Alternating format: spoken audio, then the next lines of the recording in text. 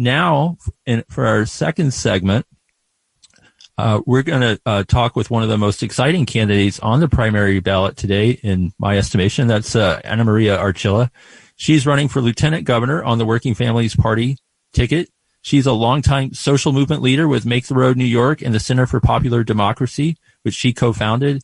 She has vowed to make the lieutenant governor's office a hub for organizing and pushing the governor to take more pro-working class positions as needed. The lieutenant governor's race was turned upside down at the end of March when Governor Kathy Hochul's first choice, Brian Benjamin, was indicted on federal corruption charges and promptly resigned. Hochul's new pick for lieutenant governor is Antonio Delgado, congressman from the Hudson Valley. Joining us now to talk more about her race and other matters is Ana Maria Archila. Ana Maria, welcome back to the show. Thank you so much for inviting me back on such an exciting day, Election Day. Election Day. And tell us where you are right now. I know you've been making the rounds all over the city since almost the crack of dawn. Yes.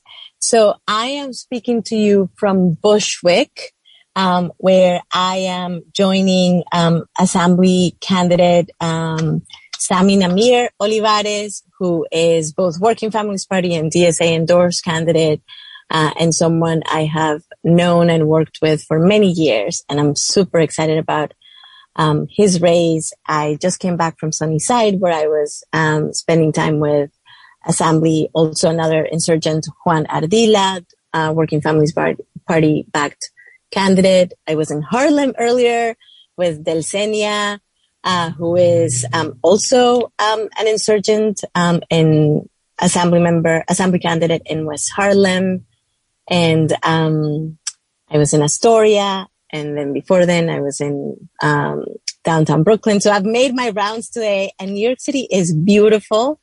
People are voting. There is a sense of sort of joyous celebration in the places where there are insurgent races. And I feel very, very hopeful about all of these insurgent assembly races that are really, challenging the old sleepy ways of the Democratic Party that always asks communities of color and working class communities to wait for better housing, wait for better schools, wait for real safety, and people are tired of waiting. So there's a lot of insurgent energy out there. And what has it been like for you, your first political campaign? What's it like to be a candidate? Obviously, you've been very politically active for 20 plus years with your social movement leadership, but to be the person out front as a candidate, give us a sense of how that changes your life. Yeah, well, so I approached this campaign as an expression of the movement. My intention when I decided to run for lieutenant governor, accepting the invitation of the Working Families Party and to join Jumaane Williams, who was running for governor, my intention was to actually make visible the opposition, the many communities that are organizing all across New York State to demand respect in the workplace, to demand real action on climate change, to demand a real action on the housing affordability crisis. So in many ways, the campaign has felt very familiar to me because from day one, we were joining people in the streets during the budget fight, and we were joining people in Albany during the legislative fight, and talking to the New Yorkers who are always taken for granted by the Democratic Party, always just assumed to be in support, but really never courted and never respected with good policy. So I have tried to bring my experience as an organizer and as a movement person into this campaign. And I think, we are making our opposition run for their money. Antonio Delgado entered the race after Governor Hochul changed state legislation to make sure that she could introduce a second lieutenant governor pick for her. And he came into the race with millions of dollars that people had donated to him to defend the swing district that he represented in Congress. And instead, he poured that money into this campaign. in addition to allowing his campaign to be propped up by a crypto billionaire. And so they've spent close to over $5 million. And still, no one knows who's going to win this race because we have literally out-organized and out-hustled them in all the parts of New York where people are profoundly unhappy with a way of governing that always leaves working-class communities behind. Right. And, thinking about failure of government, can't help but think of the events of last week on Friday when the Supreme Court issued its ruling overturning Roe versus Wade and making it possible for roughly half the states in the United States to criminalize abortion.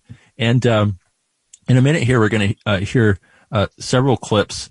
The first one will be an angry Brett Kavanaugh speaking at his Supreme Court confirmation hearing in 2018. And then we'll hear Mitch McConnell's reaction to the Roe ruling. And then we'll hear from Alexandria Ocasio-Cortez. And of course, Anna Maria, you fought very hard to try to stop the Kavanaugh confirmation. And we're down in Washington, D.C. for that. So we'll want to get your reaction to these thoughts after we hear from them. Beer with my friends.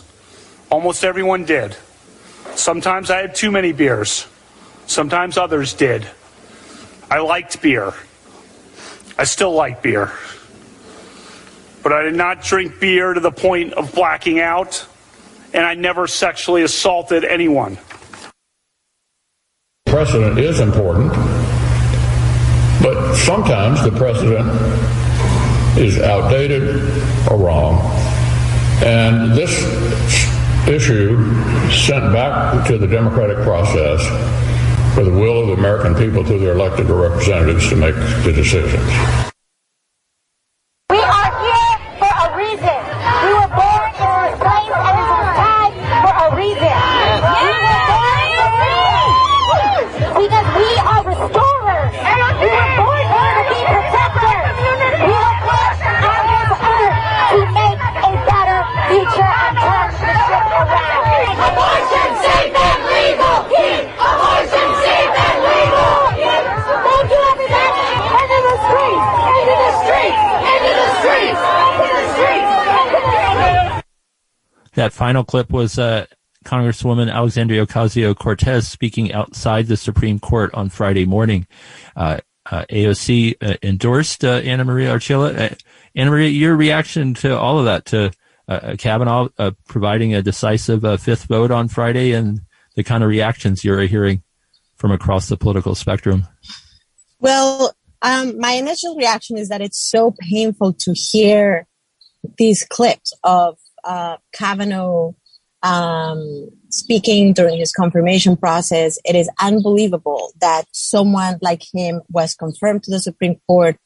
But the fact is that when I was in DC with thousands of people trying to prevent his confirmation, we understood very well that with Kavanaugh in the court, we would see the end of Roe v. Wade, and we would also see, the rollback of decades and decades of progress on women's rights, on LGBTQ equality, on workers' rights, and more.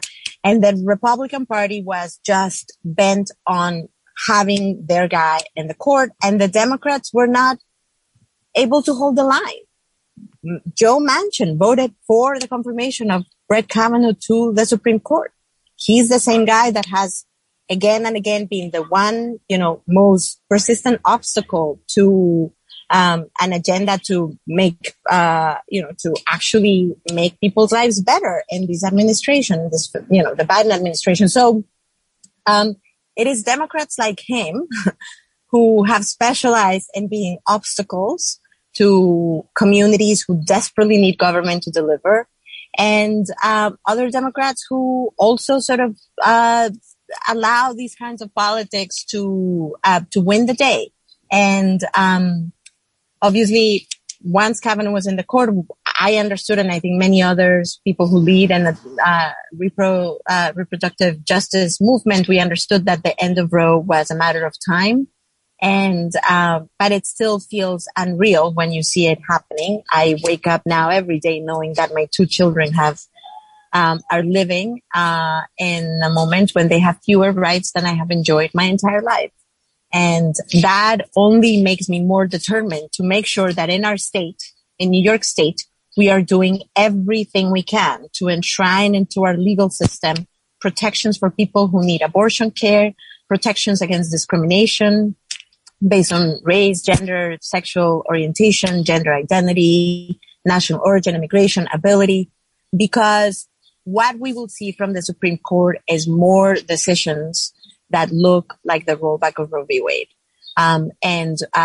We cannot have the politics of business as usual, the politics that just always cow to the fear mongering. We cannot have those politics be dominant in the state of New York. We are in a moment of real existential crisis.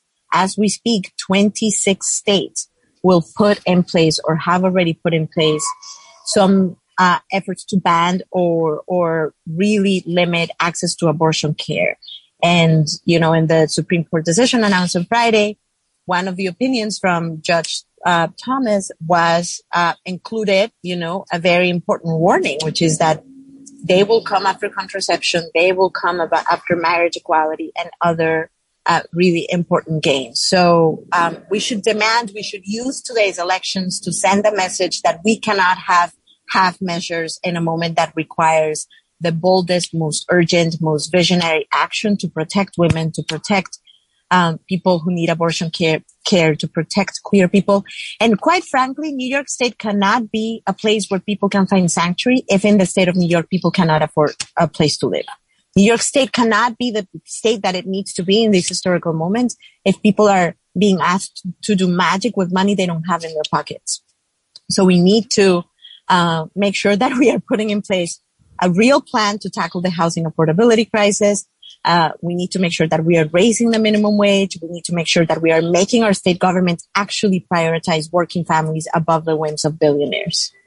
Right. And before you have to go here in a couple of minutes, want to get your thoughts also from Friday's ruling. In his concurring opinion, Justice Clarence Thomas made it very clear that he believed that right to privacy did not exist not only for the purposes of abortion, but also for same-sex marriage, for consensual sexual relations, just about anything, and contraception as well.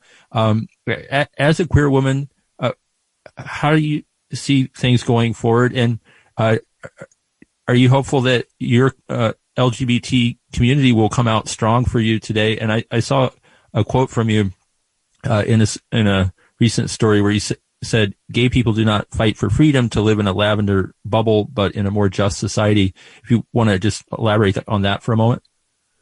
Yeah, so that quote is from the amazing queer liberation leader Urvashi Vaid, who passed away recently. She was, she always worked at the intersection of economic justice, racial justice, gender justice, and she spoke about this idea, always speaking to queer folks, to people in the queer liberation movement, to remind us that our liberation is intertwined, that we cannot just build bubbles for ourselves and let the rest of the world, go up in smoke and fire. Like, that is not what we can do. So we have to make sure that we are actually agents of transformation towards a more just society. And in these moments when it is very clear that the justices of the Supreme Court, the vast majority of the Supreme Court, is actually representative of a very radical right-wing segment in our society that does not believe that women belong in the Constitution, that does not believe that the rights of queer people are constitutional rights, that as long as they are the majority in the Supreme Court, we will need to actually fortify the defenses at the state level. And in order to do that, we actually have to elect people who understand the historical moment we're living in. And that's why today's elections matter. Today, people will have an opportunity to vote for Jumaane Williams for governor. Jumaane has been a fierce fighter for working class communities. We have 20 seconds. And people, I am asking people to come out and vote for Jumaane Williams for governor, Ana Maria Archila for lieutenant governor. Both of us express both the urgency and the demands of people who want our government to actually be bold and fierce in a moment of historical importance. Okay. We'll have to leave it there. Ana Maria Archila, candidate for lieutenant governor, thank you so much for joining us again on WBAI Radio. Thank you so much.